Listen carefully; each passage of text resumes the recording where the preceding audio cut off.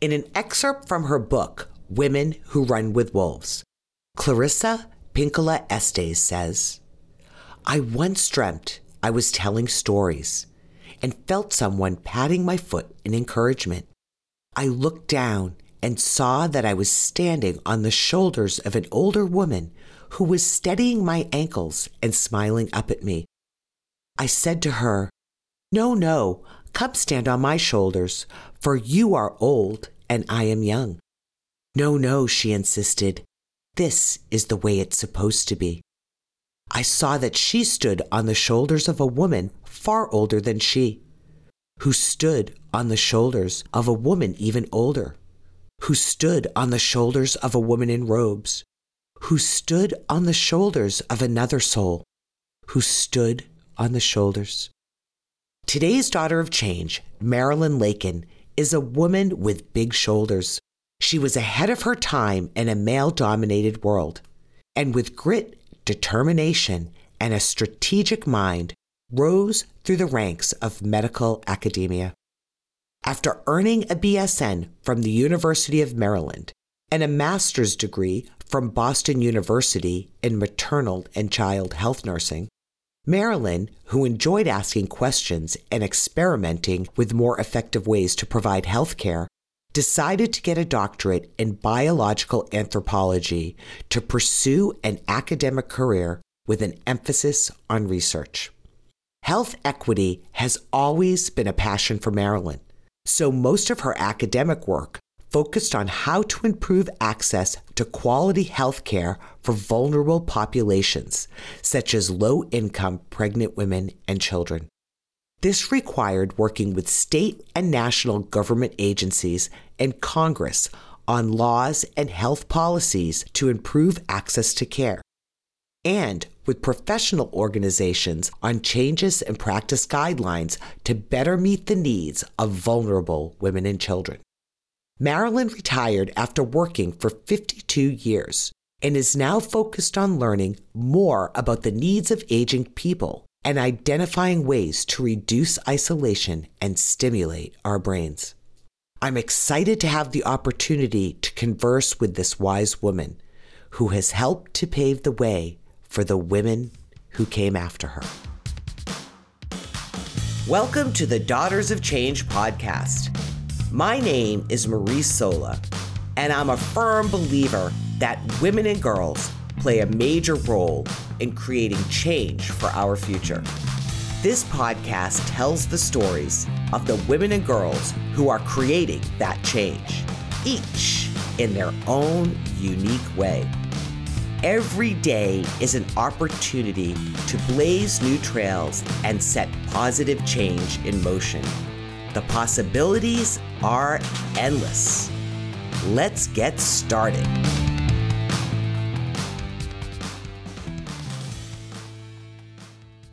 Well, hello, everybody. Welcome to the Daughters of Change podcast. And I have a very special guest today.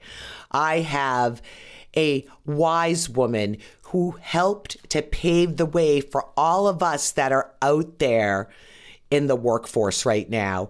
And I am so excited for this particular conversation because let me tell you, you are going to love this woman. So Marilyn Lakin, welcome to the Daughters of Change podcast. Thank you, Marie. It's delightful to be here. Yeah, I am so excited for you to have the opportunity to share your story, or should I say stories, and your journey with the listeners, because I know not only are they going to be inspired by what you have to say, but I feel that a lot of this is going to be relatable, but to also see how you persevered and just like rose up to the ranks. It's awesome. I love it. So, yeah. This is going to be fun. And I ask this question to everybody, Marilyn, because I just get the best answers. So I've started asking it on every podcast. What is something that people who meet you for the first time would be surprised to know about you? Well, I think one thing that they're surprised to know about me is that I enjoy line dancing. Marilyn, I didn't know that. You're going to have to come to Maine and we're going to have to go line dancing. Do you have cowboy boots? No, I don't. In fact, we do our line dancing mostly to songs from the 60s and the 70s. Oh, I love that. That's my music, actually. But I didn't realize you could line dance that music. Okay, so you're bringing new horizons to me with line dancing. Oh, you could dance to almost anything. In fact, this weekend we're dancing to Christmas music. Oh, even better. I love that. Awesome. So, Marilyn, you, as I mentioned, when I was introducing you, you've had a very illustrious and rich career. Can you sort of start at the beginning and walk us through your trajectory from nursing school to getting your doctorate in biological anthropology? Sure. I would preface this with things generally don't go the way you think or expect that they will. Ever since I was little, I wanted to be a nurse. And that has never changed. I love being a nurse. And I began my career with a bachelor's of nursing from University of Maryland. And loved it and decided that in the future I wanted to be a teacher. So I needed to work for 1 year. And my area of expertise was going to be pediatrics. And I decided to do the most difficult thing I could think of doing. And I thought, if I could get through that, I can do anything. So my first job was at the clinical center at NIH in the Department of Pediatric Leukemia. And it was a wonderful experience. I was there for 13 or 14 months, fell in love with the children. Unfortunately, at that time, there were no cures for leukemia, and many of the children died. It was also during that time that I began to look around for where I wanted to go for a master's degree. And I figured, okay, I'm from the East Coast. I'm going to try the West Coast. So I began looking at UCLA and UCSF. But at the same time, there was a physician there. He was Japanese.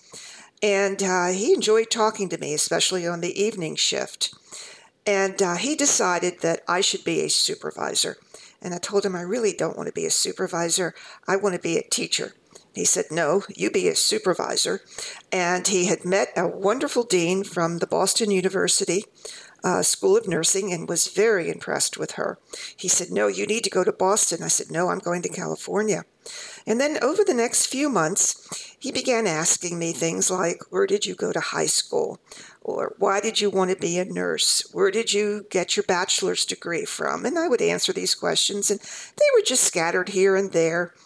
And just as I was filling out the forms for UCLA, I got a letter in the mail welcoming me to the Boston University School of Nursing master's program in pediatrics and maternal health. It seems that unbeknownst to me, he filled in the application. He signed my name. I mean, the whole thing was fraudulent.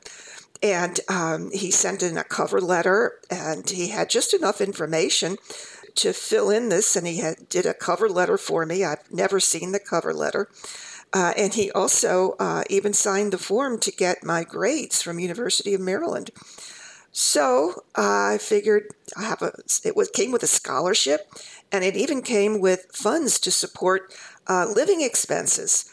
And here I was, I hadn't even filled out the other form yet, so I went to Boston University to get a master's degree in maternal and child health nursing.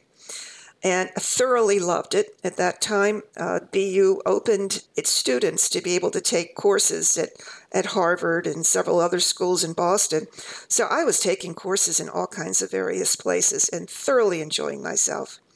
And after I graduated, I decided to return to Baltimore and work at Hopkins. They had an excellent pediatric program.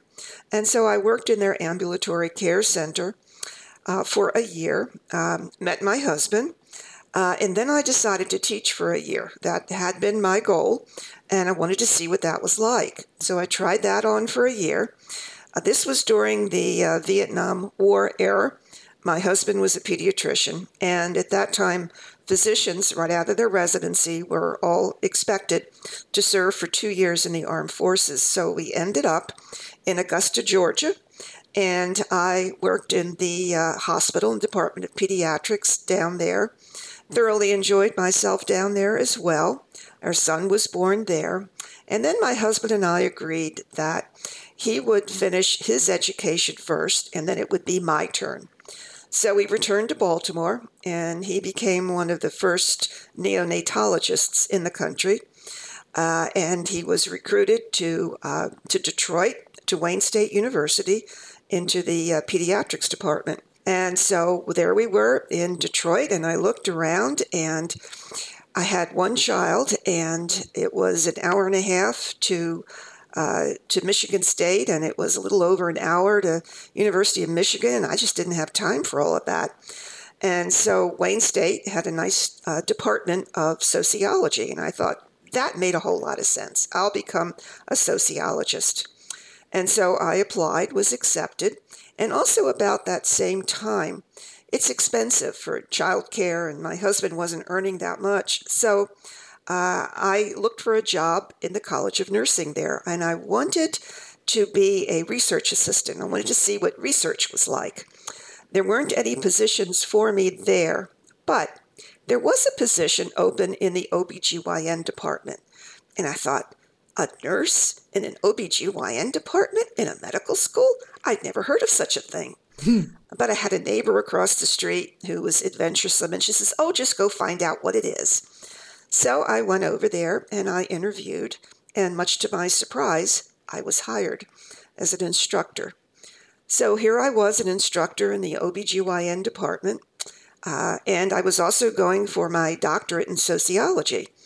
And I took wonderful courses in statistics and the sociology of sex roles and was enjoying some of that stuff, but I missed biology. And so I thought, I need something that combines the two of them. And so somebody said, why don't you become an anthropologist instead? And you can major in biological anthropology. That combines culture and biology, and you can apply it easily to nursing. Made a whole lot of sense. So that's how I got my doctorate in biological anthropology. Wow. And I love that you had a fairy godfather and all of that. You know, I had lots of fairy godfathers and fairy godmothers. And, many of us do. And it's a matter of finding these people, and sometimes they find you. Yeah. It's important. But I love that story about, the person that actually applied for you at BU and how that actually, you said you met your husband that way, right? No, I met him a year later back in Baltimore. Oh, that's right. When you went back to Baltimore, that's right. But that whole trajectory, and you were in a very male-dominated field, as I guess most women were back then, but especially in the medical field. And looking back at some of the challenges you faced as a woman starting out in such a male-dominated career, will you share a couple of stories with us about what you actually faced? Oh, sure. There are some I probably shouldn't talk about, but there are quite a few that I can. The first one was when I was introduced to the department. There was a faculty meeting, and I walked in, and there were 2 women and a whole bunch of men. And the 2 women were sitting against the wall. The men were at the table. And the chair of the department said, oh, Marilyn, come over here, sit next to me. I can introduce you. So I sat down next to him. My married name, by the way, was Poland. Lakin is my birth name. And he introduced me as, fellas, I'd like you to meet the gal that sleeps with Dr. Poland. Oh, I cringe. I know. That was I was shocked and silenced. I really didn't know how to react to that one. And my way of dealing with things like this is that these are all data points. These are things to think about. And then the question is, what kind of strategies do you develop to begin to address these things? And I've pretty much done this all of my life.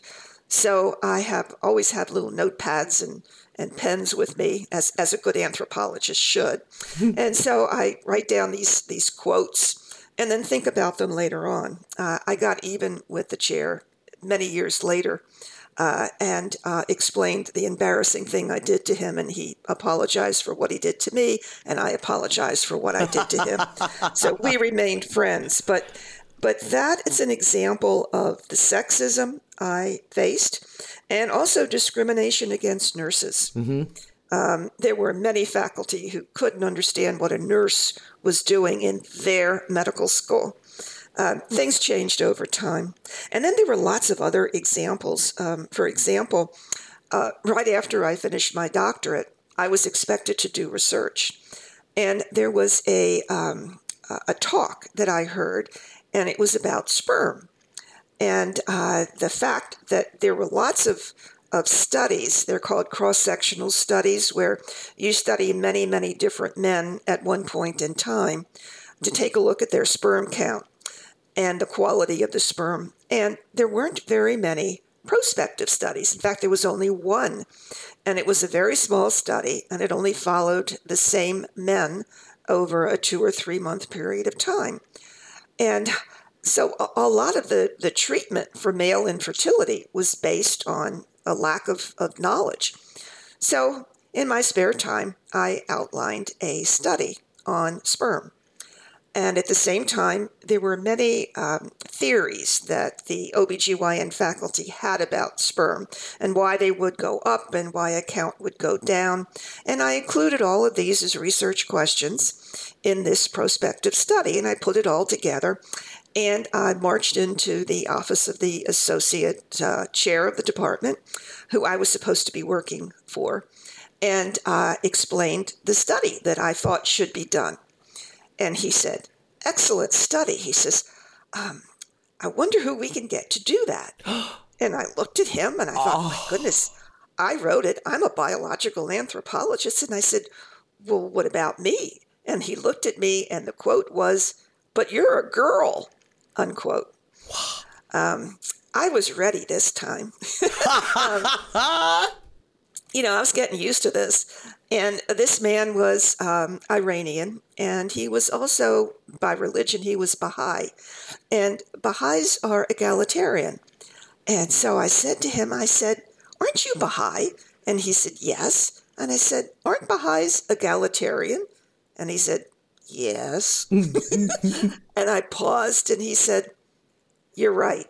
You're the perfect person to do that." He said, "Not only that, but I have some extra funds. I will fund this study." And so, for a short time, I became a world-famous spermologist by doing a prospective study on sperm. Now, when it came to publishing, we ended up publishing in 3, 4, 5 different journals. And the first journal I submitted to, after my name, the letters are always PhD, RN. Well, for this particular journal, the galley proofs, they always send you what the article's going to look like, and you have to do the final approval. And the RN was missing. So I wrote them back, and I said, "No RN, no article. I'll submit it someplace else." The RN went on the article. So that's another example of, it's ubiquitous. I mean, this is part of our culture. It's something that all of us learn, men and women. And it's a matter of educating and sensitizing yourself, and then developing a strategy to educate and sensitize others. Yeah, absolutely. And that what you were just talking about actually lends itself very well to this next question, because, which I think when I bring this next point up, we can see the progression in some of the stories you just told us. But during this phase of your life, you told me that you really discovered your voice.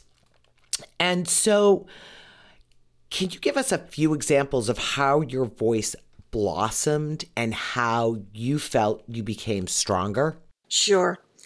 As background, I was always somewhat shy as a youngster.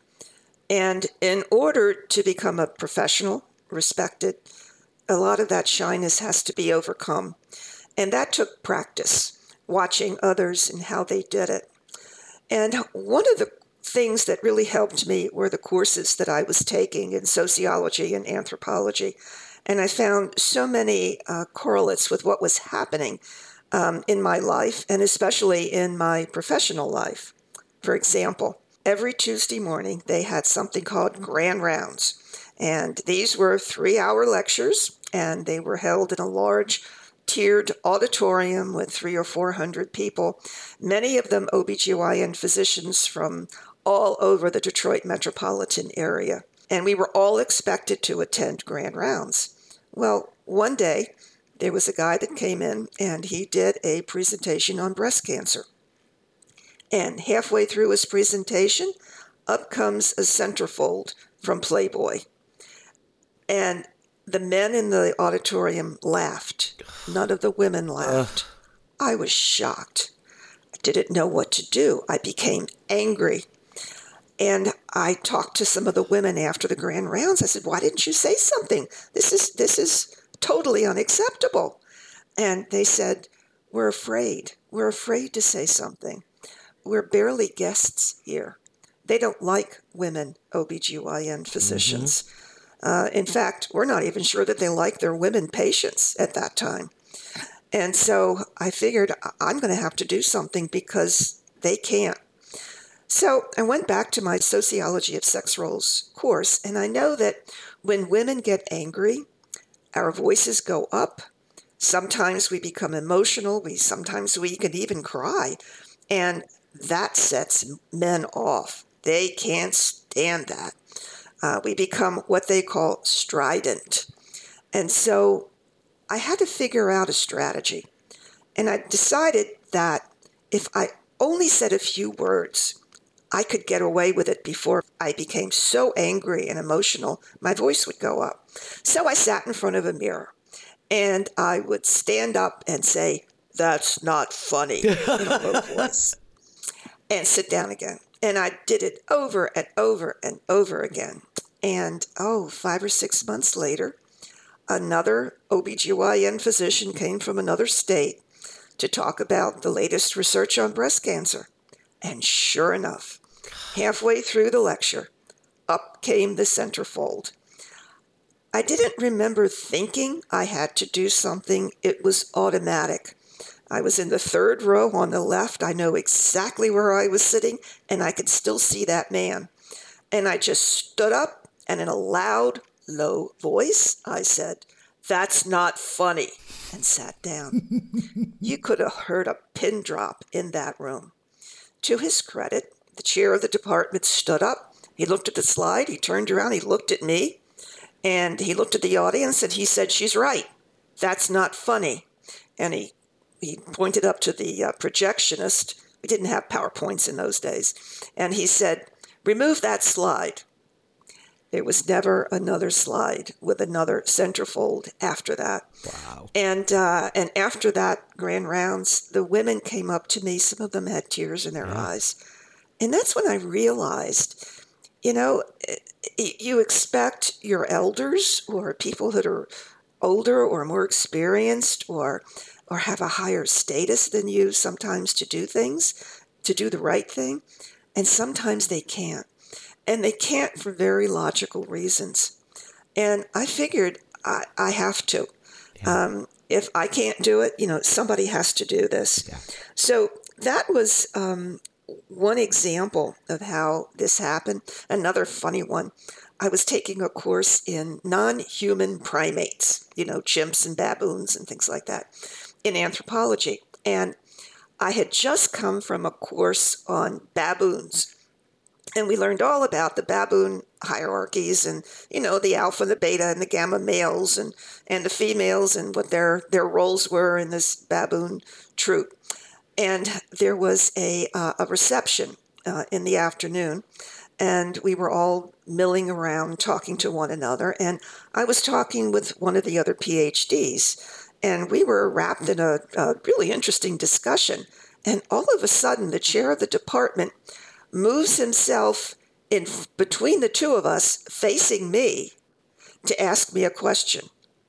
I mean, that was just one of the most impolite things I've ever seen. And I answered his question, and then it hit me. That's what baboons do. I thought, my goodness, I'm a member of a baboon troop.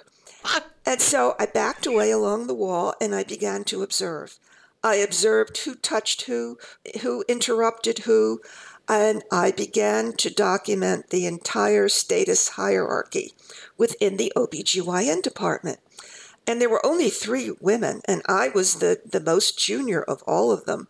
And the 2 other women, one was a full professor, but the men just dismissed her. They would ignore her, even though she had research grants, and I thought she was wonderful. The other one was a geneticist who worked in basic science, and nobody paid any attention to her, and she never opened her mouth. And so I had to figure out, how am I going to move up this hierarchy? I definitely can never be an alpha male because I'm not one of those. And I can't be a physician because I'm not one of those. And I don't want to be one of those. So the question I had for myself was, how can you create a role for yourself?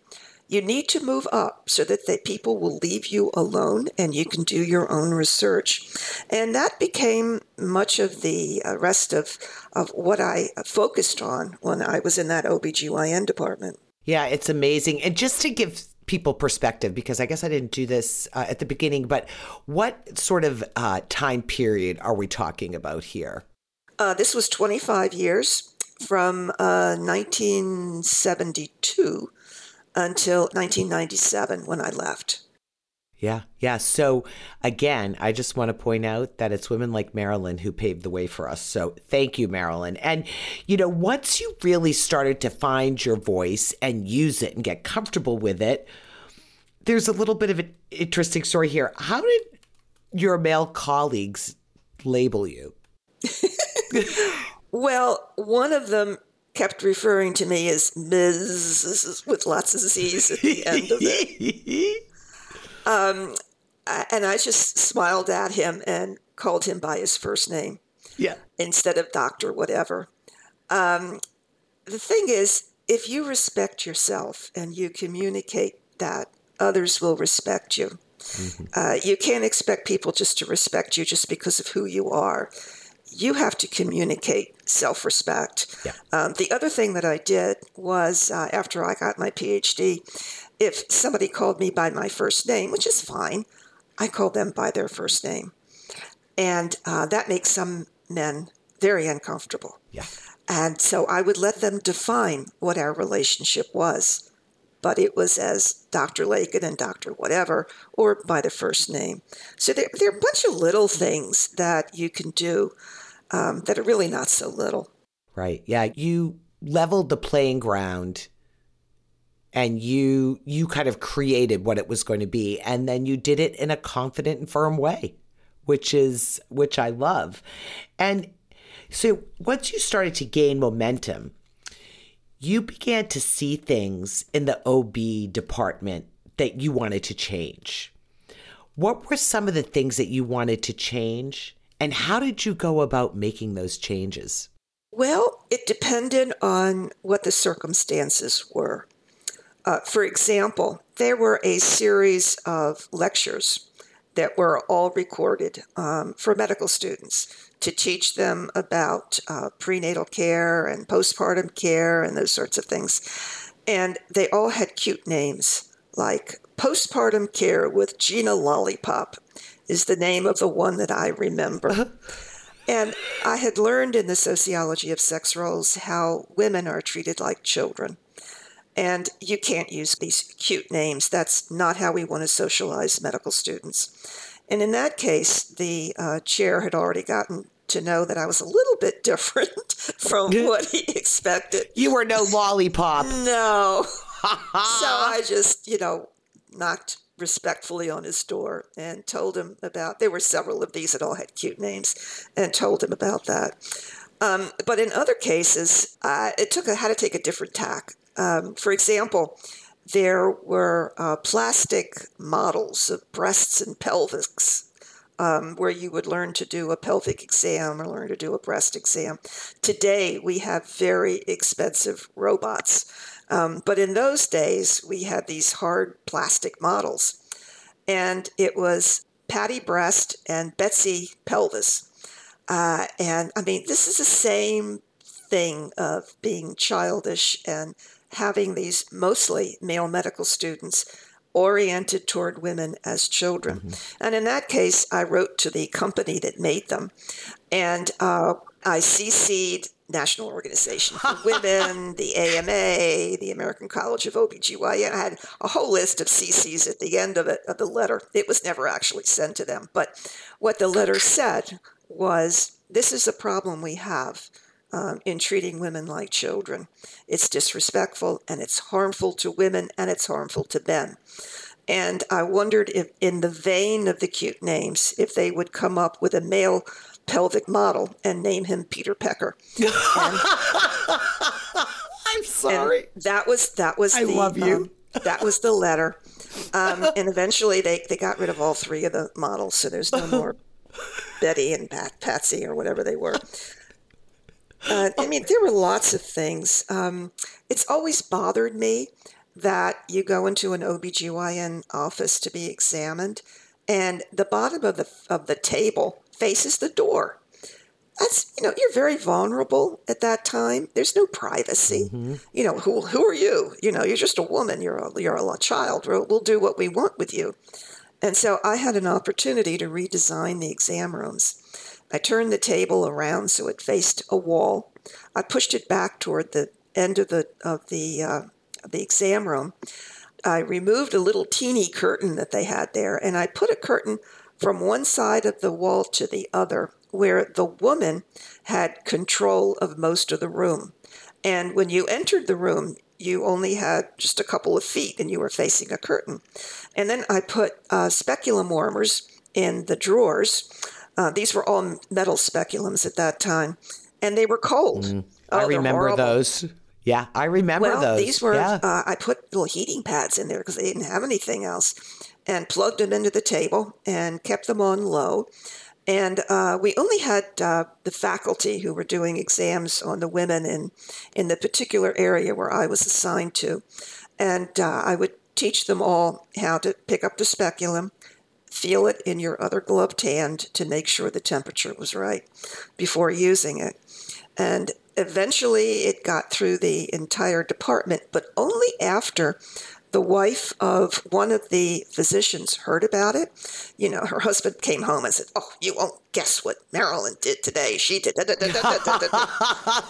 evidently this woman gave him the whatever and said, "That's wonderful. You should let every woman in Detroit know that Wayne State University takes them seriously." Yeah. And they did. Yeah. So sometimes, it's these magical women that come to your aid. Yeah. But I mean, it just, the fact that for an area of medicine that is treating women exclusively, to not have the input of a woman as to how to treat the woman. I mean, it's just, I love that you went in there and you spoke up because, as you said, who are these children that are on our table that we're, going to use this cold speculum on and all of this. And, even just facing the door. I mean, it's so demeaning, it's such a vulnerable position to be in anyway, as any woman listening to this knows well. But I love that you did all of that. And you ended up as the head of your division, and you had lots of research money coming in. I mean, you're doing great things. You had great connections. How did that feel to you? I mean, when you got to that point after all that work? Well, I don't know that I ever thought about it. It evolved slowly. In any research career, you begin with, your first grant, and then you begin to get skilled at writing research proposals and conducting the research. And Detroit is a place where they had one of the highest infant mortality rates in the country. So there were lots of needs for finding ways to improve access to prenatal care and improving the care itself. So there was a tremendous need in there. And it was just a matter of coming up with creative ideas, working with many others. And I also worked with city and state health department officials, and I learned from them what policies they were working on, which helped to direct some of the research I was doing. The other thing about the research is going back to the culture of OBGYN and what do they pay attention to? They pay attention to how much money you bring in. It's obnoxious. But that's where their focus was. That was not my focus. My focus was doing research that was meaningful and would be helpful. But their research, their interest was on money. And there was one time when I wrote 3 different grants hoping I'd get one of them. I got all 3. They stood up and they took notice. So I was, quote, bringing in more money, unquote, than anybody else in the department. And that's how I began to change my status. I can't put anything in baboon society that would be comparable to exactly what I was. And it didn't exactly fit the model because I didn't fit the model. Yeah. But people knew that there was something powerful. Yeah. I just thought it was fun. Well, you were the renegade and the outlier, and I love that. I love that. But even with all of that going on, there was still, and there's a particular instance that stands out to me from what we talked about, where you still had to stand up for yourself to keep that research money. And are you okay talking about that particular instance? Oh, there are lots of examples. Well, let me give you one. I think I know where you're going. We can talk about that one in a minute. Yeah. Okay. But there was one in particular, and this was one of the medical residents who was going through a rotation in one of the divisions. And there was a division head who was totally inappropriate. And out came a quid pro quo, have sex with me or you will not pass. And of all the women in the department, I was the only one that she thought might be able to help her. So she came to me. I was horrified. And I went to the chair. And he said, well, I know this guy's a problem. And I thought to myself, you know he's a problem. Why didn't you do something about it? Well, these were the years right before the sexual harassment cases became serious for businesses and universities. So it was still kind of treated like, boys will be boys kind of thing. And he looked at me and I said, this is a problem and you need to do something about it. You're the chair of the department. I mean, at that point, I could talk to him that way. At any rate, he said, I don't think it's any of your business. I said, I'm a woman. It is my business. And so he said, well, what should we do? I said, we need to do a grand rounds presentation on sexual harassment. And so I got a hold of a university lawyer, a hospital lawyer, and I learned all about sexual harassment from them. And they were just beginning to be legal suits with big settlements. We did a grand rounds presentation, and everybody was required to be there. And afterwards, they set up a sexual harassment committee made up of 3 members of the department that people trusted. And if in the future, if any woman or man felt uncomfortable, you were to go to that committee and they would address the problem. Fantastic. I did. That's a new one. We didn't talk about that. No, we didn't. Yeah. There's so many of them. Yeah. I mean, yeah, you had your hands full. You had your hands full of these baboons. The Baboon Society. Yeah. And you actually, they wanted to take some of your research money, right? And give it to another department person? Yes, that was an interesting one. One of the ways that women are marginalized and something that strikes fear into most women is to be labeled a bitch. A bitch is a dog, but they've used the term to control women so that we are not aggressive, we don't act like men. If they don't like our behavior, we want you to go back and being appropriate in your sexual role. And I always knew about this, and I knew of other women who had been labeled in this way, but I had never been labeled a bitch, at least to my knowledge. And one day, there was a member of our department a man who was an associate professor, and this was the time when you come up for a promotion, and you want a promotion or you expect it, and you go and you talk to the chair.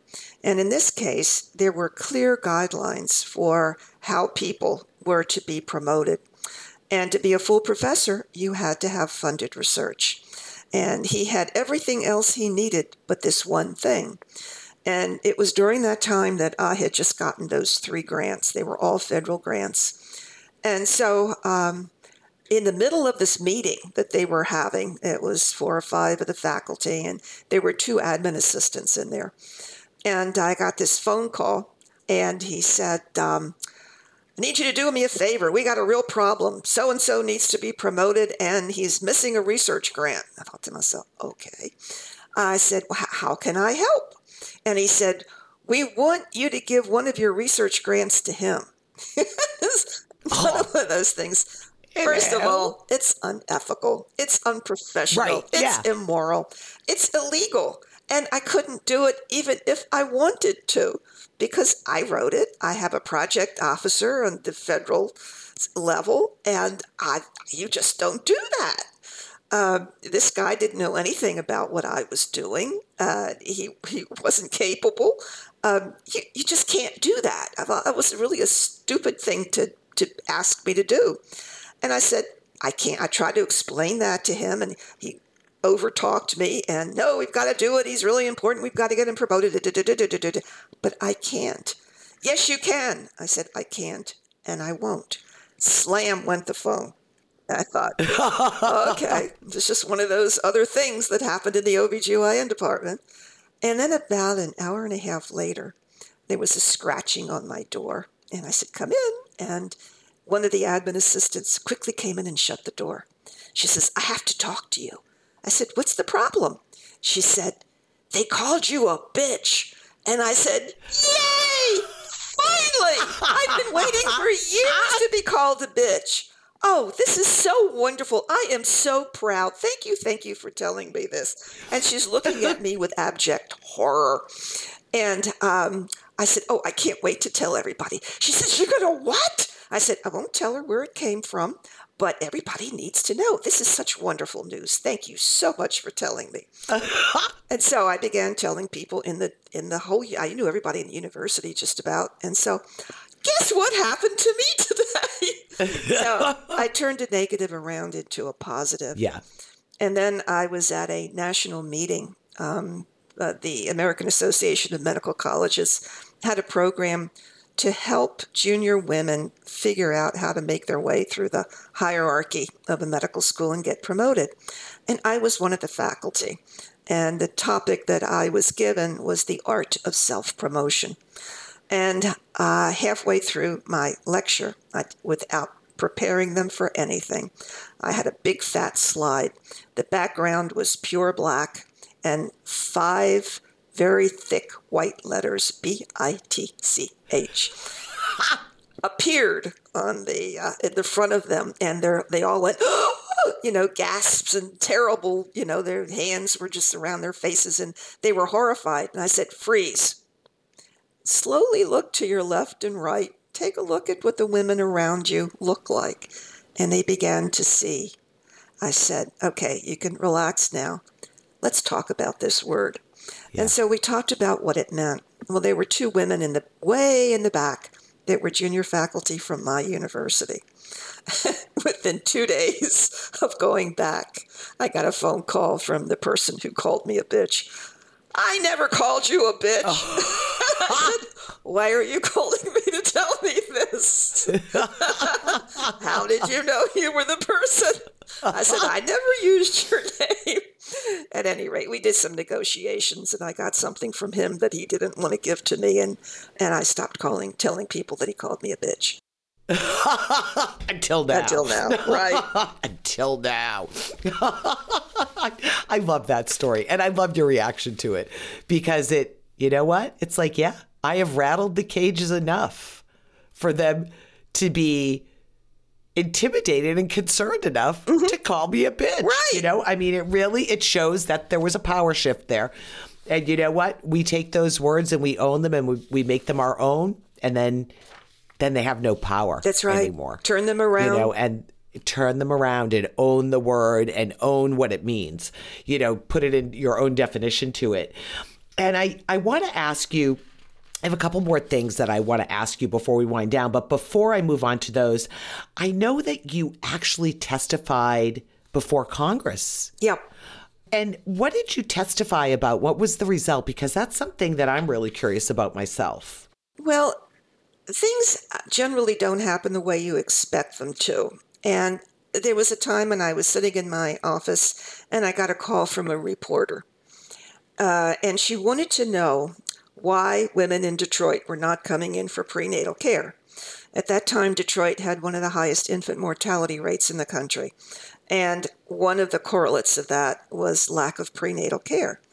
I didn't have an answer for her. I was familiar with the research, and I knew that lack of transportation or lack of insurance. And I told her what was in the literature, but I said, I can't answer your question as it relates to the women in Detroit, but I'm going to find out.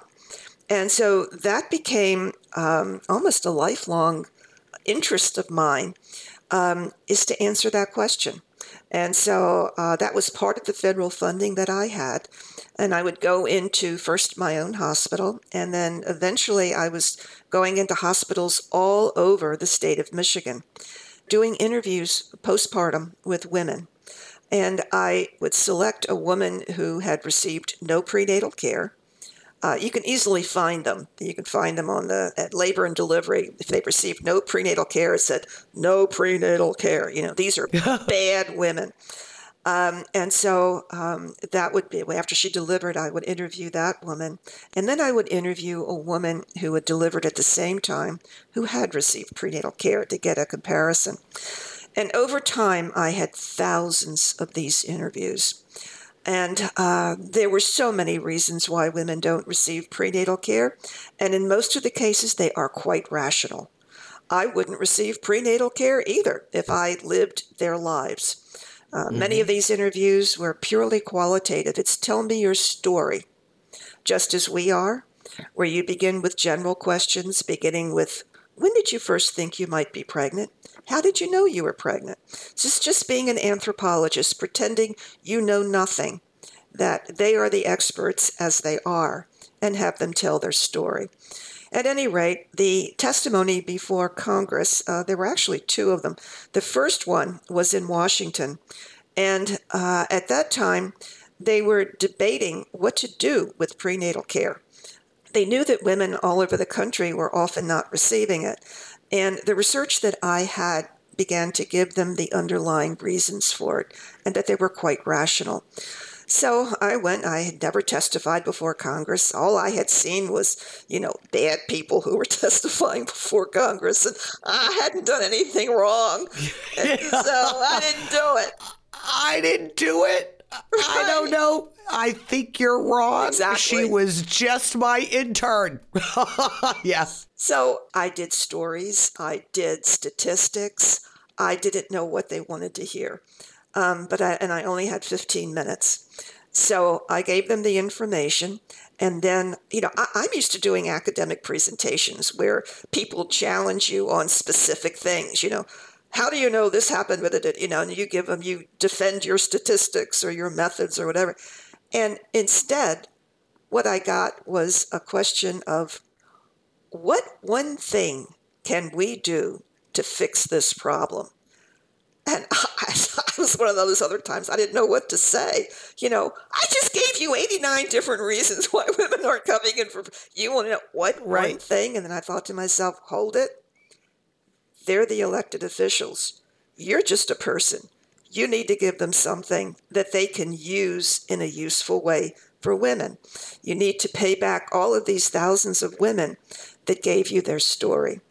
And I don't quite know where it came from, but I said the one thing that you can do is to make it easier to get prenatal care than to not get prenatal care. In other words, make it a health care right. And while you're at it, I said one of the biggest barriers is to get Medicaid insurance. Embed Medicaid insurance along with the doctor, the first visit that they come in to see the doctor. Don't tell them you can't see them, that they have to go to the Medicaid office. And then they get to the Medicaid office, and Medicaid office says, we can't give you insurance because you need a note from a doctor saying that you're pregnant. That's just ridiculous. There were so many ridiculous barriers like that. And so that was the focus. And evidently it was my interview plus many others, and the important work of many of the officials at the various federal agencies that finally got prenatal care as embedded in Medicaid insurance. Now that right there is something to be really proud of. You know, I mean, everything you've done is something to be proud of, but that's huge. That's huge. And do you feel that women are still facing some of the same issues that you did today? I do. Even with all of the new laws, federal laws and state laws and local policies to protect us, it's part of our culture. In fact, it's part of many cultures around the world. I don't know why men are so afraid of women, but they are. I mean, there in many places in the world, as long as you're menstruating, you can't touch men's things. You can't. I mean, it's amazing to study how women have been marginalized and controlled over thousands and thousands of years, although there are some cultures where there is egalitarianism, where men and women share responsibilities and they share their roles. It doesn't have to be this way, but it is this way. And the problem is we're all socialized like this. It becomes like wallpaper. You don't see it unless somebody points it out to you. Yeah. And what's like your top strategy, one or two strategies that you would like to offer up to the women listening, and maybe, you know, for the men to hear? Because I think, you know, sometimes if you're not walking in our high heels, you just don't know, you know? So what do you really want women to know?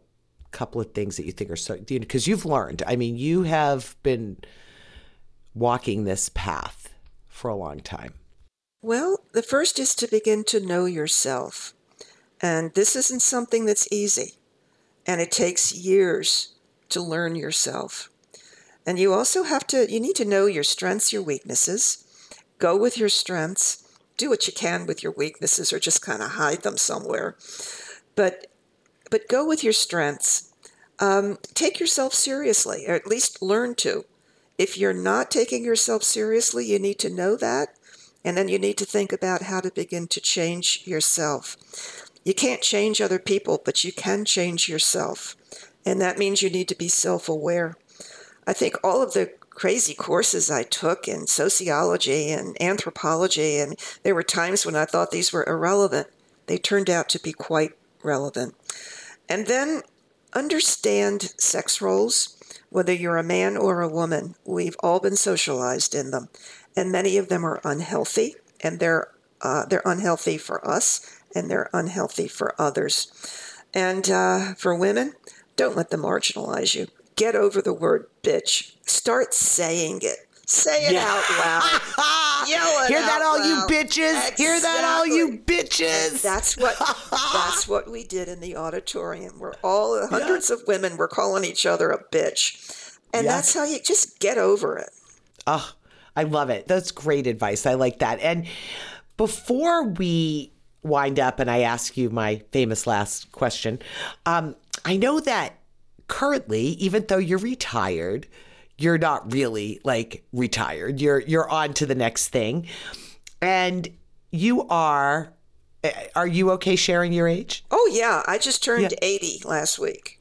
So you are 80, although you would, listen, obviously from the energy in your voice, nobody would know it, but you wouldn't know it to look at her either, because I'm looking at her right now. But you've decided to start questioning the aging process and what that means. And I love that. Can you give us just a brief synopsis about what that's all about? Sure. I just moved to a continuing care retirement community in independent living because I'm tired of running a house. I don't want to pick weeds. I don't want to have people come in and fix things. I'm just tired of that. I want to get on with other things. So I moved here, And I suddenly realized, oh my goodness, I'm in a community with old people.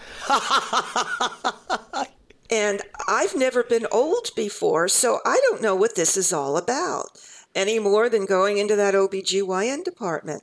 And so I've turned back into an anthropologist. I have begun interviewing people. At first, I would see people in walkers and wheelchairs. And, oh, no, that's not me. And I said, it's going to be. You'd better get used to it. And you'd better learn from these people. And I have met some of the most wonderful people. So I'm learning the decisions that people make as they get older, men and women, their losses, their joys, what they've learned, how they live their lives. And I'm beginning now to interview people at the end of life because I need to get a better understanding of this as well. And in fact, I've outlined a book. It's not, how things wear out and fall off. This is a book that's mostly focused on your feelings and your strategies and having a quality life for what is left. And hopefully there'll be lots of years left. In fact, I'm having so much fun here talking with people about things, and they're very open and happy to have somebody ask these questions. Because generally nobody asks them. They just don't pay any attention to them. Or if they do, you're often treated like a child, just like the women coming into the OB department. Yeah. And so I'm still working on some of the best ways of reacting to these 20-some-year-old kids that say, oh, Miss Marilyn, I'm so happy to see you again. Their voices go up like when you're talking to a child. Yeah. I'm experimenting with different approaches. I'm also thinking of going back to work.